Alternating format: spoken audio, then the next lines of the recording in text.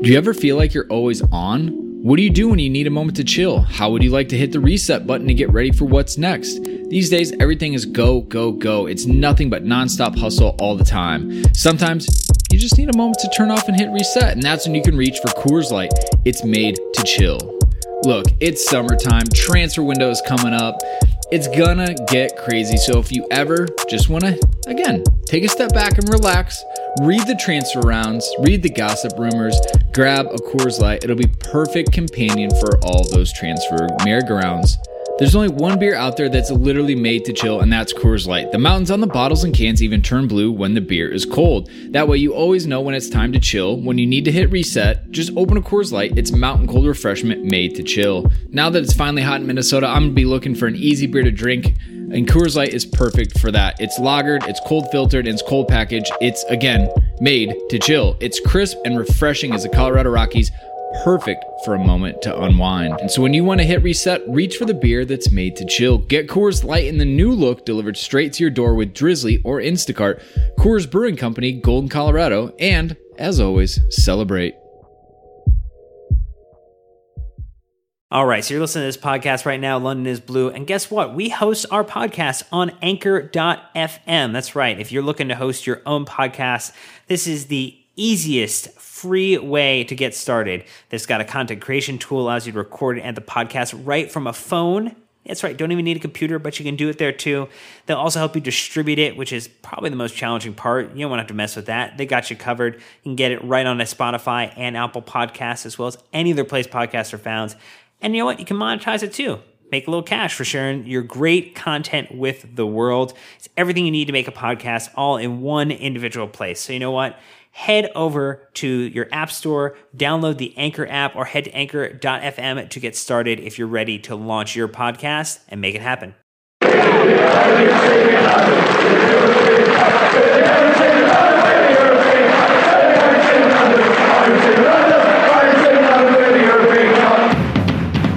Welcome back, Chelsea fans, to another episode of the London is Blue podcast, your home for all things Chelsea FC. Nick, Dan, and myself cover all the match reviews from the latest Chelsea matches. We cover the team news and even throw you some exclusive interviews. Thank you already for being an awesome listener. And you know what? Let's jump right in. Welcome back, Chelsea fans and all fans of football, as we join us for another episode of the London is Blue podcast. Unfortunately, not running out of the gates with this one. It's been a tough week for the football community, the footballing world, the soccer community, however you want to identify with it. Obviously, kicking off the weekend right away, Glenn Hoddle falling ill in the studio in preparation for the Premier League matches and commentating. A big one for Chelsea Football Club. Obviously, he was player-manager of Chelsea, and a lot of our longtime season ticket holder friends on Twitter talking about how Glenn Hoddle was really crucial to the upturn in Chelsea's fortune and winning trophies and, bringing players like Ruud Gullit to the club. And his friend Chris Axon of the podcast, he is the one who we repost all of his amazing photos from the games. He put it like this, quotes, "We were going nowhere in 1993. Glenn Hoddle changed the course of our club's history," end quote. So again, if you're new to Chelsea, maybe you might know about Glenn Hoddle and his history of Chelsea, it's worth looking into just so you can help appreciate his impact on the club. And obviously, our thoughts and prayers are with him, and we mean that in the sincerest ways. Then comes Saturday, the terrible tragedy at Leicester City, where their owner and chairman, Khun Vishai's helicopter crashed right outside the King Power Stadium.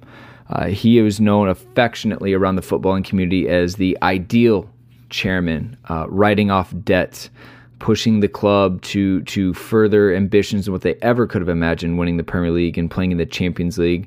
But even the little things, as far as like giving away 60 season tickets on his 60th birthday, giving away scarves when it's cold, just there are endless stories from the Leicester City fans about how amazing he was to them and their community. And obviously, Chelsea Football Club put out a statement.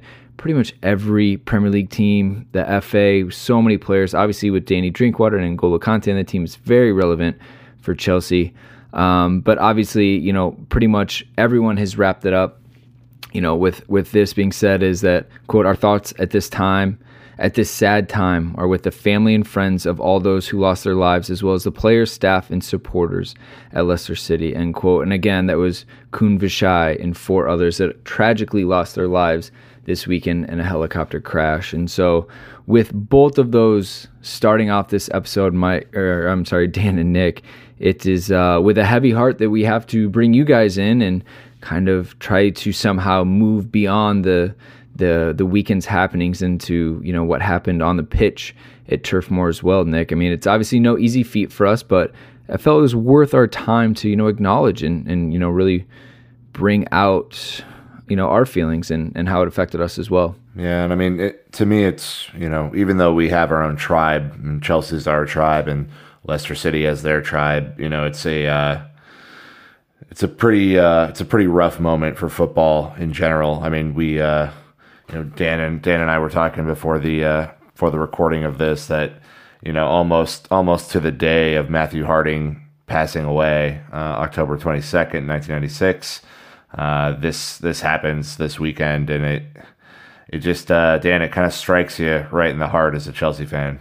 Yeah, just a freak accident, and, just something that is truly, you see the effect that it has and the connection that members of the Chelsea community had with Matthew Harding and what he meant to them, and how he's revered.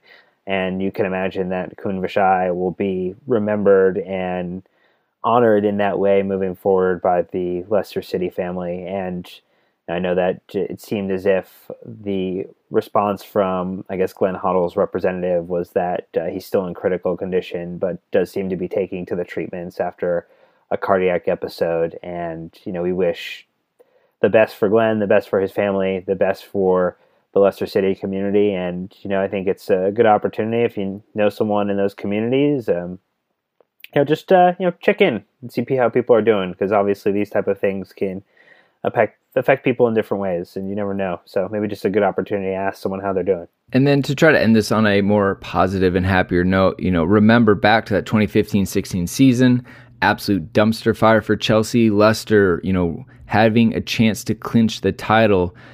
Chelsea, Spurs playing. Eden Hazard, absolute wonder goal, bending it in at the top of the left of the box in the far post corner, sealing the title for Leicester City. I am sure all of us were able to celebrate with our Leicester City brothers and sisters after that. It was a win-win for both of us. So kind of wrapping up with that happy moment, let us move on and into the normal fixture schedule for us. Dan, Nick, you're with us. Guys, welcome. Gentlemen, moving on. Dan, we do, as always, like clockwork, have more iTunes reviews. 5 stars, to be specific. Yeah, there's Kamlonsky, Timot, which I guess is probably just some odd way of spelling tomato. And then Jaroslav _blue, one of our first couple reviews here from Switzerland, saying that we're going international. So not maybe a Swiss miss, but a Swiss hit there, Nicholas, with that 5-star review. God. And they're never going to listen again with jokes like that. Oh, they will. They will. They love the jokes. They love the puns. They love the humor. They do, huh? They love the beard, and you shaved it off this week, so we're not even going to enter into that conversation. But if you'd like a shout out at the beginning of the episode, leave a 5-star review on iTunes in the country store of your choice, and we will give you a little shout out. Let's see, you just had to let Yaroslav do the talking with his iTunes review title saying the BBP equals the Blue Boys Pod. Just let him. No, it was the Blue Boss Pod, probably in reference to one Ross Boss Barkley. Exactly, which we will definitely circle back to him, even though I tried to not talk about Ross this week. Anyways, we didn't have any Patreon names, sad face. Again, still working on new rewards, so get excited and look forward to that. But anyways, Nick, something they can get excited about right now is, I don't know. No spoilers here. I'll let you take it. Would it be that we're going back to London? And hey, surprise! Who knew? Yeah, breaking news. Yeah, so again, guys, like I know we were on last week and had this kind of same update, but we are kind of I think we only have a few spots left in our trip to kind of have the ideal amount of people. So I think we're about 22, 23 people right now. If you are interested at all in this trip, and I know that, time is kind of the essence as we're entering into about 2 months out from going to London, just DM us. We are really excited about this trip. We think there's a possibility to have just an epic New Year's holiday, that we're going to go to our first away match at Crystal Palace, who, are not that good. So we're really pumped about this trip. So DM us, email us. We are happy to answer any questions. There are no dumb questions. It took us a little while to figure out what we were wanting to do when we went over there. So just please email us, and we'll kind of take it from there, Brandon. All right. Well, here we go. Match review time. It was Burnley in the Premier League at Turf Moor Stadium, and it was this past Sunday, October 28th. In case you missed it, Burnley 0, Chelsea 4. And we actually did have some correct score predictions. That is right. On Facebook, we had Arjan or Arion. Instagram, we had Eco Marioso, Rocky _not_ Ricky. Very specific. Sean XSBTG, Victor __ RS, and nobody on Twitter. Big swing and a miss there, as did all of us. But Dan, that probably makes you the most heartbroken, being the closest with a 3-0 prediction. We had wonderful goals today, so I'm never going to be upset if we score 4 goals or 5 goals or 6 goals. So, you know what? Not super heartbroken. All right. Well, anyways, go ahead and continue us on through the lineups for today. Well, no surprise, the most expensive goalkeeper in the world, Risa Balaga, starts in goal. Then we had Rudiger, Marcos Alonso, Azpilicueta, and David Luiz as our back four. So a complete swap out of everyone that played in the midweek fixture. Jorginho Kanté and Ross Barkley get the start in midfield. And then Pedro, Willian, and Morata get the start as the front three. Eden Hazard with a back injury, and then obviously Giroud played in the midweek as well and had to get some nice rest there. We did have a bench full of wonderful individuals: Cesc Fabregas, Ruben Loftus-Cheek, Mateo Kovacic, Olivier Giroud, Davide Zappacosta, Gary Cahill, and one Willy Caballero. We did see a substitution for Ruben in the 30th minute because Pedro, his tummy was not feeling good. Was I don't know what they're eating there now. They took away they brought back all the unhealthy foods, Nick, and people are getting sick and have to come out of the games in the 30th minute. Too much Halloween candy, man. Too much Halloween candy. That effing ketchup, man. They brought back ketchups and salts. Giroud comes in the 74th minute for Morata, and then Cesc Fabregas comes in the 78th minute. Nick, was it made official that Aspie is club captain? I don't know. Was it? No, I don't think so. But then my point... my point is that Aspie is again captaining the team. Remember, it was this question every single press conference. So I was like, oh, yeah, I'll announce it tomorrow. Never did.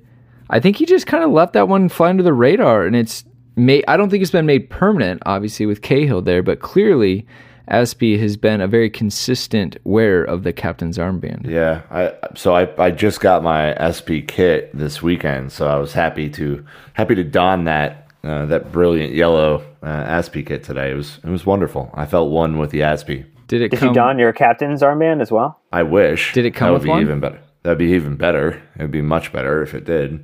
I might have to buy one now. Like that. Let's just. That's do that. like next level full kit wanker. I know. All right. Well, Chelsea had just shy of 70% possession, 8 shots on target. That's right, not shots. Shots on target, 24 total shots. Just missed the 1,000 touch mark, 799 passes, 9 tackles, 24 clearances, 4 corners, 0 offsides. That's right, everyone. Alvaro Morata played almost an entire game and was not offsides. Hallelujah. Hallelujah. And then you got the XG map for Burnley and Chelsea, and Kaylee Graphics here saying, and I quote, "That's a paddling." Nick, I feel like that's not a bad way to break this one down. This was not a close match in the slightest. I think overall, when we look at the match, and I always like to try and sum it up, I mean, it was just It was clinical. There was not as much fight. I mean, when we did our preview last week for this, I was kind of worried because I know that Burnley plays this physical, kind of in-your-face style, and I guess it doesn't really work against a team that can just pass around you for days. So just a comprehensive win, boys.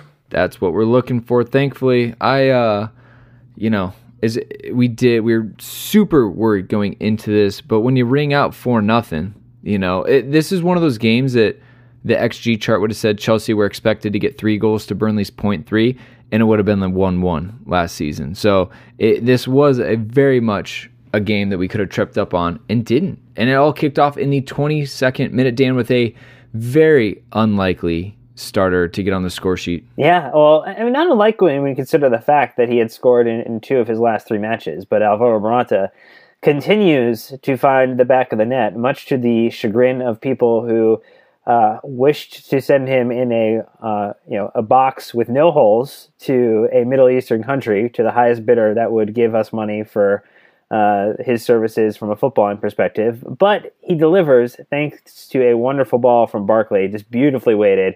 And I think what we're seeing is when Morata doesn't take a lot of time to think about his shot, it just kind of sails in. It was a really, really beautiful goal, and you could see how excited he was. You could see that him and Barkley were kind of maybe have a little bit of a budding romance there, Nicholas, and that would be exciting to get a little more bromances going on in the team here.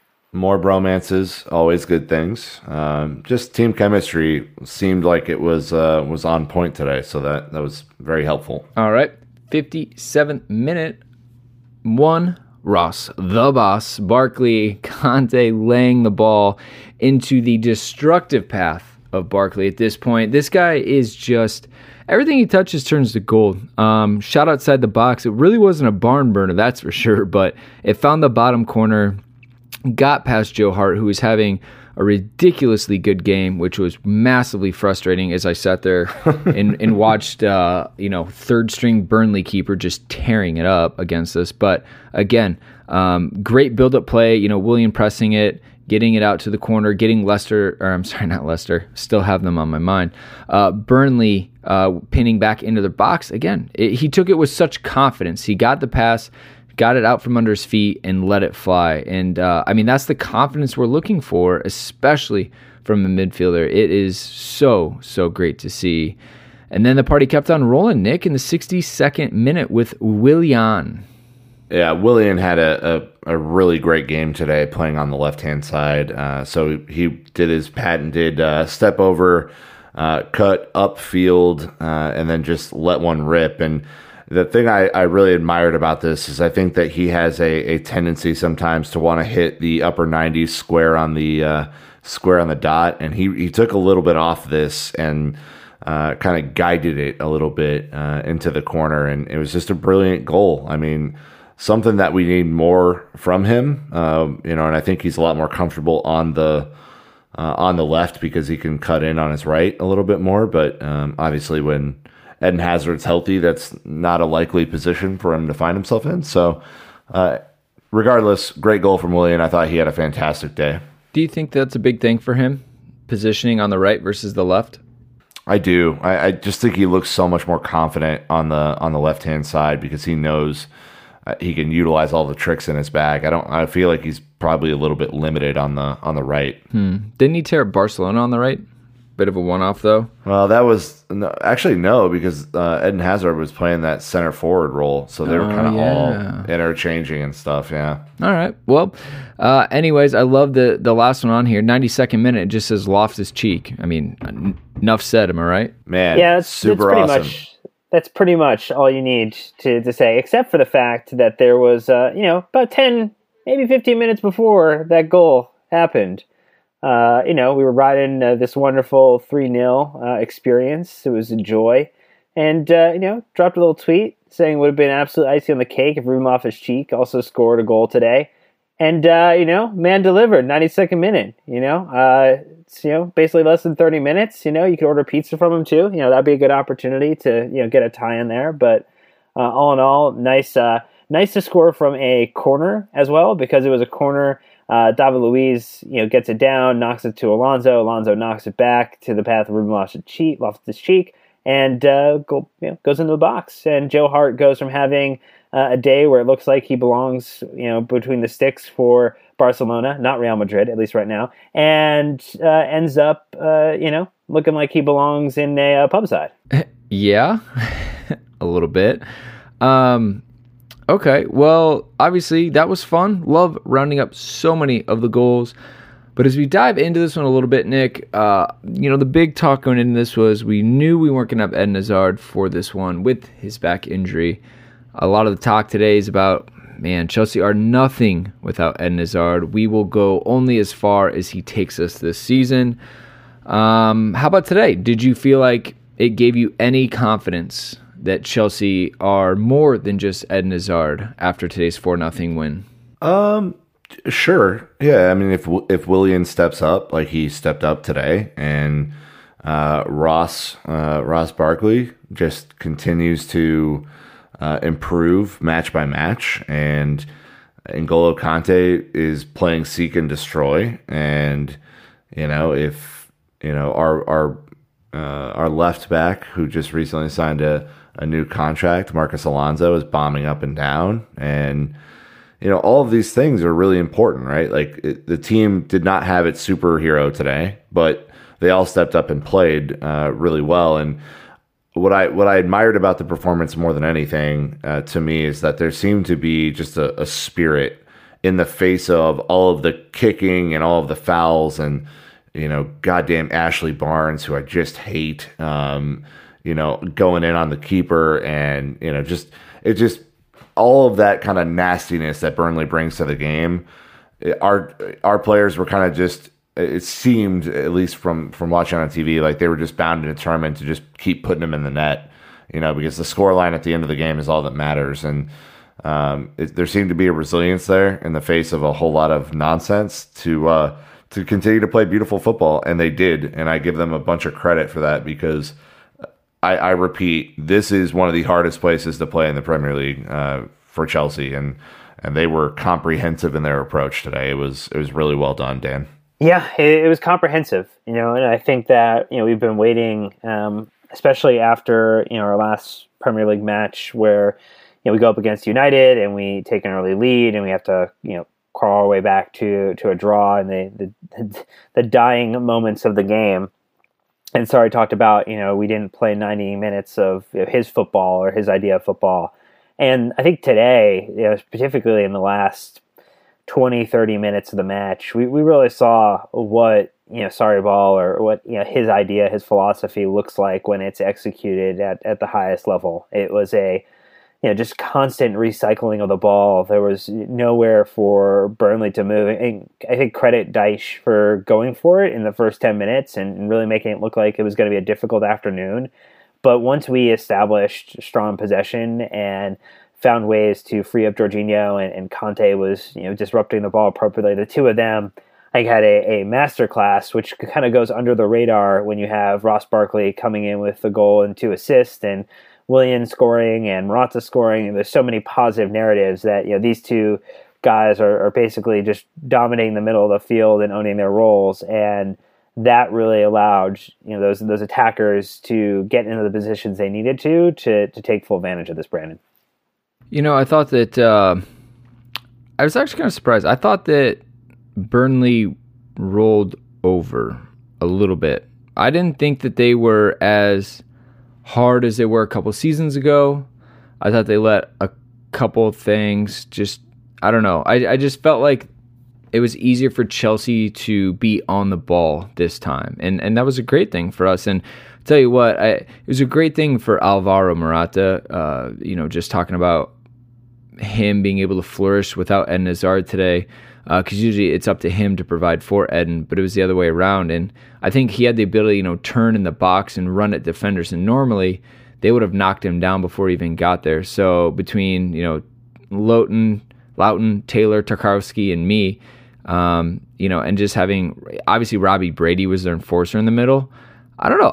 I was happily surprised to see that Burnley were going to try to,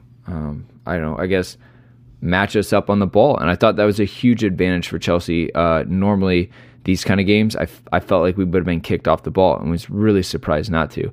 Now, with that being said, I'm also interested to see if that was because Eden wasn't there or if, in general, that they changed their strategy. And shout out to Eric, one of our listeners, who texted me and said, if we would have switched Willian for Hazard last week, and he's like, no one would have kicked Willian because he's not playing well. Well, after today, I guess we have a reason to kick Willian because he was great, and Eric was very proud of him. So hats off to you for being able to praise him when he's good. Next one, Dan. Like I said early in the script, I tried to keep Ross the Boss Barkley out of the script for another week, but here we are yet again. After he puts up a goal and an assist, what is that? 3 goals in 3 games for him? Maurizio, you can't keep him out, Brendan. You can't keep him out. You can't keep him down. Ross the Boss Barkley is here to stay. He stamped his place in the midfield. I literally tried to. I tried to write him out of it while I was watching. Well, that was that's your fault. That's your problem. I don't understand why you hate Ross Barkley.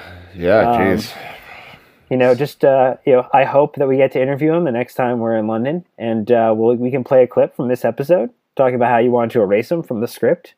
I said write him out, not erase him. And there's a difference. The idea is that you'd assume that there would have been a bigger talking point today, but he just steals the show. He did it again. And at first I was thinking, yes, Alvaro Morata will be the star of this episode, but it's not. It is just Barkley is playing so much better than I think any of us ever would have expected.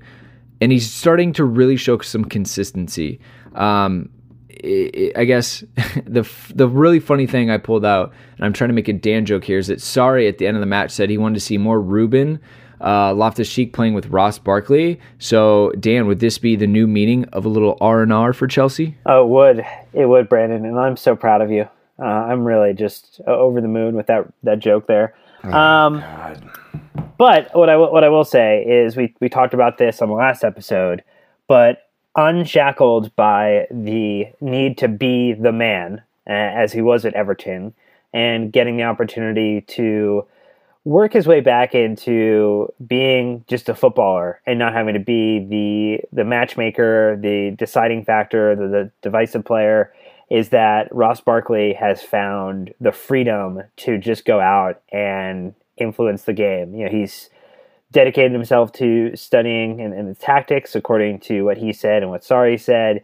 He physically is in probably the best condition that he's been in at any point in his career, and is just continuing to do the business when he's on the pitch. It's the first time that Chelsea have had an English player, since Frank Lampard, score 3 goals in 3 games since I think 2012, 2013. So this is great signs of things to come, Nick. And I think that even though the fact that he really started being a team player the moment he scrubbed a move in the summer, winter, so he could come back in the summer and save the club £50 million.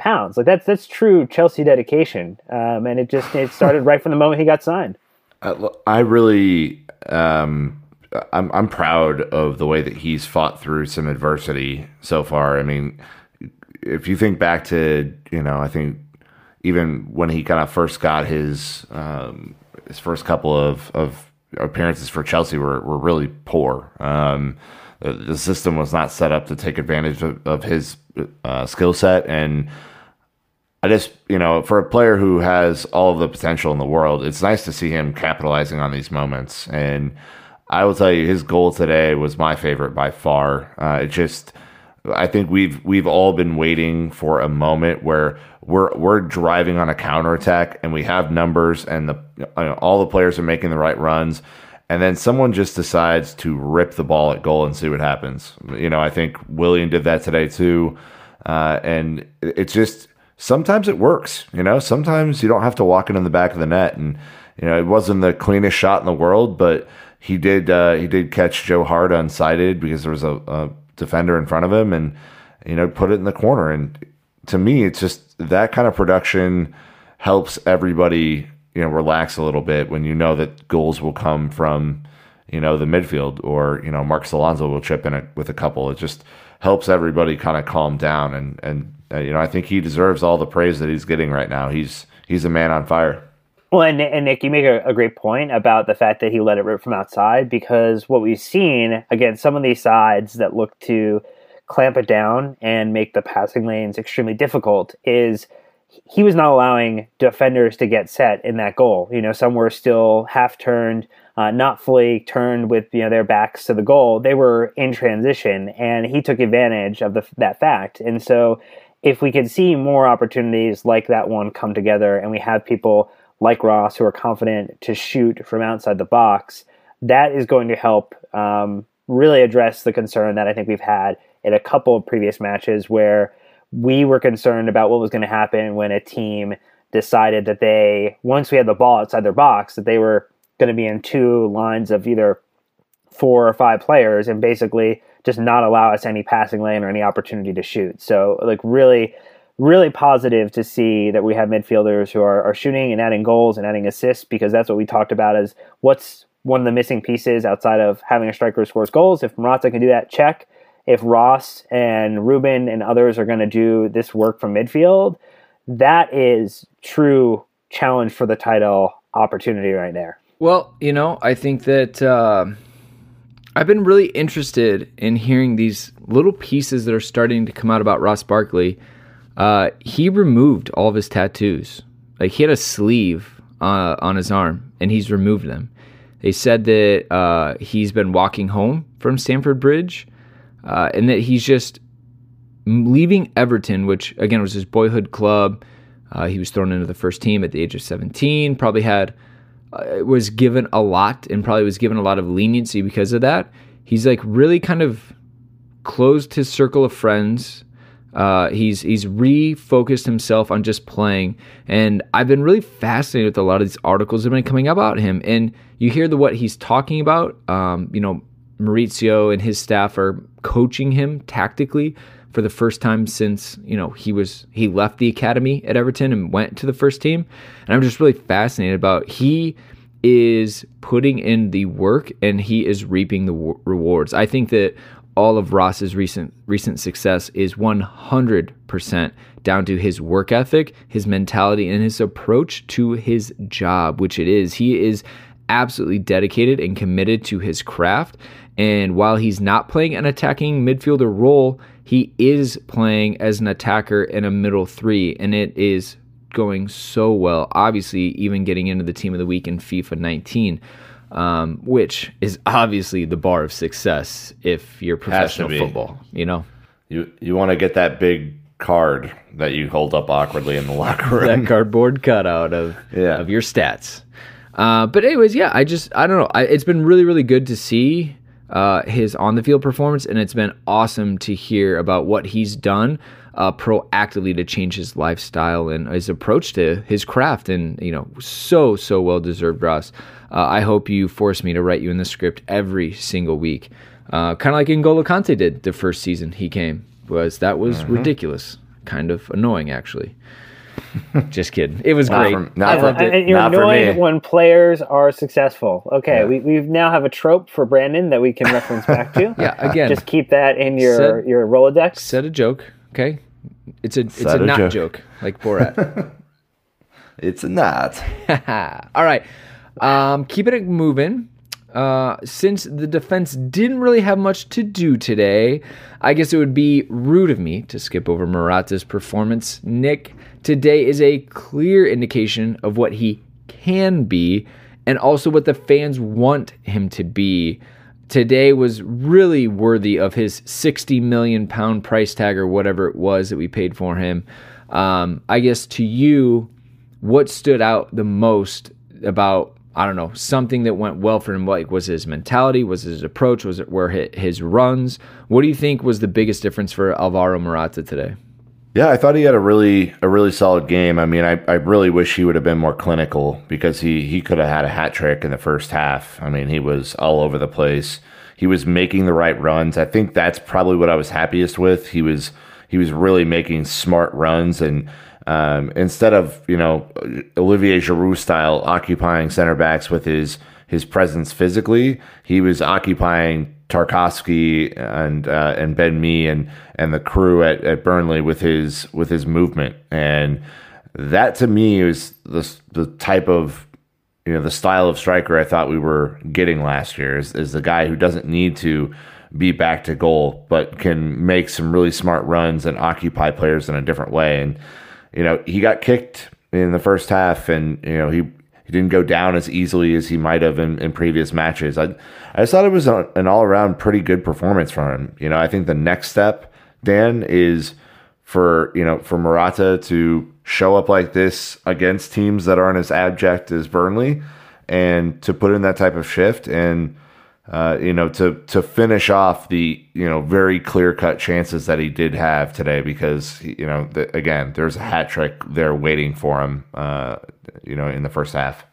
Yeah, I mean, here's the thing though: shots on target will result in scored goals for Alvaro Morata. Like, ultimately, he has the pedigree of a player who has played at Juventus and Real Madrid and now at Chelsea. Like, he's played for some of the most elite clubs in the world and has scored for them and scored on big stages. So it's not out of the realm of possibility that inside of the body of Alvaro Morata and in his brain is the engine of a striker, of a true center forward. And he was making good turns today. He was integrating well. He was dropping back when he needed to pull the play forward. So there was definitely some great opportunities or great things that were working for him. What I would say is, he had those one or two moments where you saw a little bit of the frustration come through. There was the bad kind of challenge on him where he ended up getting a yellow card for getting up too fast, I guess. I'm not really sure what it was still. Yeah, that was a mess. I mean, my God. Craig Pawson, Chelsea, and Burnley are not a great combination, as we know. Not a good mix. You wouldn't put that in a cocktail shaker and serve it at a party. Ultimately, though, I think less of a, for him, it's repetition. Like, he just needs to keep on repeating this. I don't care against what competition it is. Like, eventually, yes, we will get to playing a United, a City, a Liverpool, and he'll need to score on those big occasions to truly cement himself as, having come good, as it were. But man, like, just let one or two rip every couple matches here against some competition and build rhythm, because rhythm is going to help predicate, I think, the future success that we're all looking to see, Brandon. I like success. You may not believe me, but I like it. I'm all about it. I mean, look, hot take. Either way, I still think that the striker is a position Maurizio Sarri is most concerned about, even though he continues to come out and say, hey, no, it's all great. I believe in my strikers. I trust in them. Giroud still has yet to get a goal. And I know that that's not fair to only judge him by that, because he has done a lot in the form of creating goals. But at the end of the day, that's what you expect your strikers to do. I mean, guys, let's remember, it's only been a week or two since one of you said that, I hope we get to double digits combined for both of them. I think it was you, Nick, and we just sat there and were like, that can't happen. Like, that is the lowest of the low. And now Morata is, banging them in, kind of. So we'll see. There's still a long ways to go. As we'll get into it, there are a ton of matches still yet to come this month. And, not this month, but in the next month. Like, in the next 3 weeks, we've got games about every 3 to 4 days, and it's going to be crazy. So I don't know. We'll have to kind of see what we do. But before we move into additional thoughts and man of the match poll, Nick, more breaking exclusive news, exciting opportunities coming to you from us, right? Indeed. So we're really excited to announce that we have a referral code for a referral link, I should say, for classic football shirts. So I know that there's a big community out there for kind of your vintage or kind of older style kits. Classic football shirts has the best selection of those, including a tasty one that I just retweeted on our Twitter account today with the referral link in there. So if you go to classicfootballshirts.co.uk/London pod, that will get you 10% off their site. So save yourself some money or shipping or whatever. But yeah, we've been working with them, and we might have some other things that are coming down the pipe with that partnership. But just wanted to save you guys a bit of money in case you were looking to buy that that classic 1994-95 orange Coors kit that apparently is now very cool again, even though it's just terrifyingly ugly. You know, I did the unboxing video of the new kits from World Soccer Shop, and in that I was wearing one of their warm-up tops from back in the Samsung days, and I got it from Classic Football Shirts. And also got my brother like an old school 94 Manchester United polo for Christmas one year. So again, they've got amazing selection, and we've actually been customers before we even talked about a partnership. So really cool. Go check it out. All right, so guys, with that being said, are there any other additional thoughts or comments? I kind of want to put one out right away. I know it's a bit of a contentious moment where Ashley Barnes damn near scissor tackled Kepa, and while I was super upset about it, because most strikers at least put him under pressure or lunge, the fact that he tackled was just, it's just Ashley Barnes for you. But with that being said, I think a lot of the players didn't really get too riled up because it was Kepa's fault. He just held on to the ball for too long, gave Barnes the opportunity to do something stupid, and I've been caught doing something like that as well. And while you're upset in the moment, when you look back at it, you go, yeah, that was on me. Shouldn't have let him get that close. So anyways, I know that was kind of a heated moment for us. We still hate Ashley Barnes, though. There's no doubt about it. Hate him. Absolutely hate him. I actually did have a, not to just goalkeepers union you, Brandon, but I've no because that's exactly what I'm doing. But I actually had a question I wanted to posit your way, which is I've noticed over the past couple of games that, especially in the side-to-side kind of distribution, Kepa's looked a little shaky. And it's not to say, like, we obviously won the game 4-0, so it's not the end of the world, but especially when the ball's played back to him and there's somewhat of a high press on, it seems like he's pretty uncomfortable at times. And I think the moment you referenced a couple minutes ago is an extreme kind of version of that. But even his side-to-side passing's been like really soft or kind of off, or I've seen Dave have to even run backwards a little bit to get his passes. Like, have you seen any of that? I mean, it could be. I would say that it's the hardest of the distribution, especially. The worst thing for a goalkeeper is to look to switch, so go from the left to the right or the right to the left, and the person you are looking for, Dave and Alonso most of the time, or whoever, and if they are being marked, there is a moment of, oh shit, that was my guy, now what do I do? And goalkeepers aren't great with plan B and C, they just want it to be simple and straightforward, so I think that could be part of it. The other thing is, we've seen a lot of goalkeepers that just aren't great with distribution in general and will put it out of bounds, or worst case scenario, put himself in a counterattack position. So it could be a myriad of things, but I think that that like the driven ball across the field is the hardest to take on. So he could be hesitant, though. I mean, I think you're right. There's probably not as much confidence. But it's definitely the most difficult. I mean, look, he threaded a pass right up the middle between two attackers today, to Jorginho or someone, and I was like, oh, that was a fine margin. But he's much more comfortable hitting that ball straight forward than lobbing it out wide. He did have that nice lob though to Alonso as well.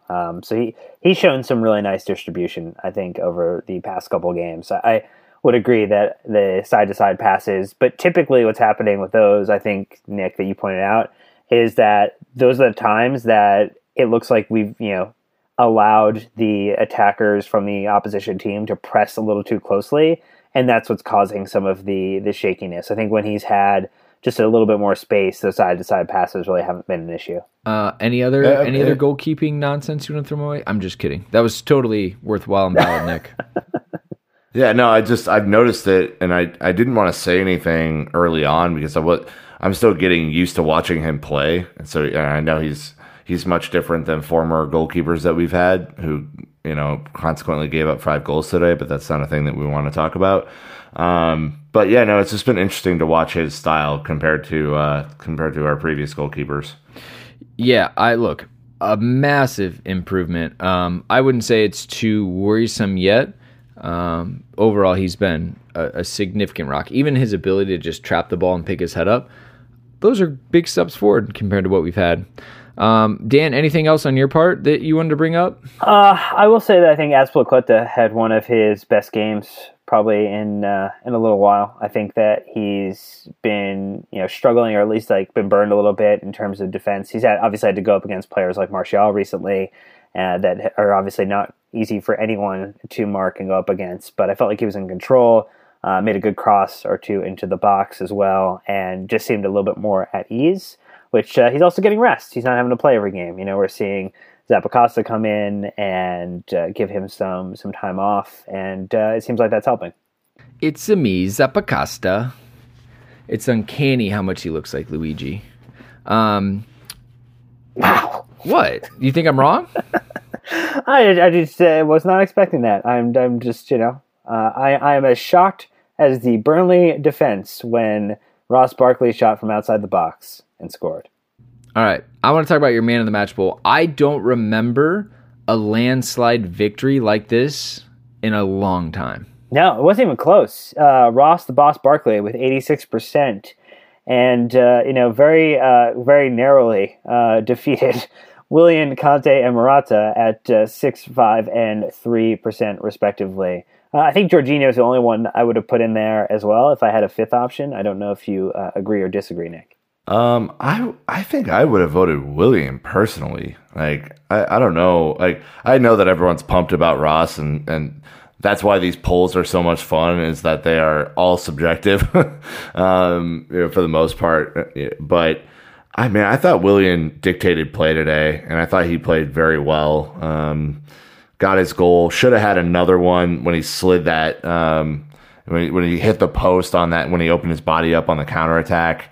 That would have been another really, really nice goal for him. But yeah, I thought William was clearly the man of the match to me. But here's the thing though, Ross, 107 touches, 96 passes, 95% pass accuracy, 4 chances created, 3 total shots, 2 assists, 1 goal, and your man of the match. Yeah, the 2 assists, yeah, that probably does it, huh? Yeah, all right, fair enough. Either way, landslide victory to say the least. All right, well, I guess here is the table before City plays Spurs on Monday, which obviously that will have heavy ramifications on the way the table looks. But as of now, Liverpool are at the top with 26 points, Chelsea in second on 24 points, City a game behind in third place on 23 points. Arsenal sitting tight in fourth at 22 points. Spurs also a game behind in fifth on 21 points. Bournemouth holding tight at sixth on 20 points. And United making a big jump up to eighth on 17 points. Fulham, Newcastle United, and Huddersfield all down at the bottom at 18th, 19th, 20th respectively. That is probably the biggest news of the table so far. The fact that Newcastle and Huddersfield are still without a win. I mean, they've got points, but they've only got 3. It is not looking good. As you look at that table, Nick, and does anything surprise you the most? I know we keep, kind of going back to our predictions. Arsenal in fourth, all of a sudden, they're starting to put together a run under Unai Emery. So interesting. So interesting. I don't know if anyone in this podcast, Nicholas, predicted Arsenal being in the top 4. So shocking. I don't remember anything about our preseason predictions at all. I certainly don't remember what I said. I probably said something super smart, like Chelsea weren't going to make the top 4. So, I don't think there's anything that really stands out. I mean, the table's kind of shaken out the way that it probably is going to. I think West Ham will probably trend up a little bit. I think Wolves will eventually kind of fade. Everton and United will, eventually get somewhere near, Watford and Bournemouth. And, I don't know. I feel for Fulham right now, man. I feel like they're playing good football, but, their defense is just not holding up their end of the bargain. They have a minus 17 goal diff, which is tied for worst. Well, I mean, they signed one of their keepers to a long-term contract. They switched out that keeper with another. They have rotated their defense pretty regularly. Like, it's just like there's some tactical mismanagement there on top of, the good football. I mean, there's definitely some positives. I think Seri is really positive. Sherlow's played and looked well for them. But it just seems like there is not a lot of good strategy from top down being put together to help them stay up. And I think you see that is definitely the case at United, Newcastle United, and then also the case, I think, with Huddersfield too. So, Cardiff and them will probably swap positions a couple of times throughout this. Really, they're both on 5 points, and it's really just a goal difference separating the two of them. -14 for Cardiff, -17 for Fulham. And my bargain, or my money, would be that Fulham over the course of the season could score more goals than Cardiff would. Chelsea, allegedly, we're looking at signing Fulham's manager. What a situation that would have been. To me, I am most surprised at Bournemouth and Watford being at the top. They were in relegation battles. Eddie Howe literally fighting for his life last season to stay up. Watford, new managers, chopping and changing, selling Richarlison to Everton. Troy Deeney is off to an amazing start. But to me, seeing those two, in European spots, while Burnley is down at the bottom, literally flip-flopped. There's definitely some really interesting undercurrent stories happening in this table. I don't know, the fact that Brighton are in 11th. I think we all had them relegated, but, Chris is doing a job there. So let us know what you guys think about the table. We're getting close to a third of the way through the season, a fourth of the way through the season just passed. It's starting to shake out a little bit. I would love to hear what all of you think, but I think that's going to go ahead and wrap it up for this episode. We got in, had to get past the sad news, unfortunately, got into it, but boys, it was, I think, overall a good one. Any final thoughts you want to wrap this one up with? I know, obviously, like I said, we already kind of shared our condolences and our thoughts and everything with the Hoddle and the Leicester situation, but Nick, anything else you want to share with our Chelsea family? No, I think the only thing that I saw at the end of the game, which it always makes me laugh, is Maurizio going over to the away supporters with the unlit cigarette in his mouth. He's not letting it go. He's not quitting. There's no lifestyle change there. That man is just bound and determined to get his nicotine fix. So, just a funny kind of scene at the end. I hope we get to go to Cobham over New Year's, and I want to take a photo of his smoking booth. Yeah, should we bring him some American spirits or something? Like a something he can't get maybe in the UK. We'll have to talk to our contacts, see what they think. It might be hard to import. Do people smoke menthols anymore? Like what? Who knows? Dan, what about you, man? I will say thanks for putting up with a very sleep-deprived me on Twitter and then through this podcast, because I've watched a lot of postseason baseball with the Red Sox. And you know what? I'm so appreciative for a 90-minute match with a little bit of stoppage time when you watch a 18-inning longest postseason game in World Series history. You know what? It puts things in perspective and just how wonderful the sport of football is. What was it, 1-0? No. There was it ended up 3-2 or whatever. It was a good game though. All right. Well, anyway, Chelsea fans, that is a wrap. Part 2 coming at you tomorrow, so make sure to be on the look for that, where we answer all of your social media questions and we look ahead to, as I mentioned, another busy week with, let's see, Carabao Cup midweek and then back in the Premier League at the weekend. So it's going to be great with the reunion with Super Frank in the middle of it. So with that being said, Chelsea fans, that is a wrap. Until next time, you know what to do. Keep the blue flag flying high.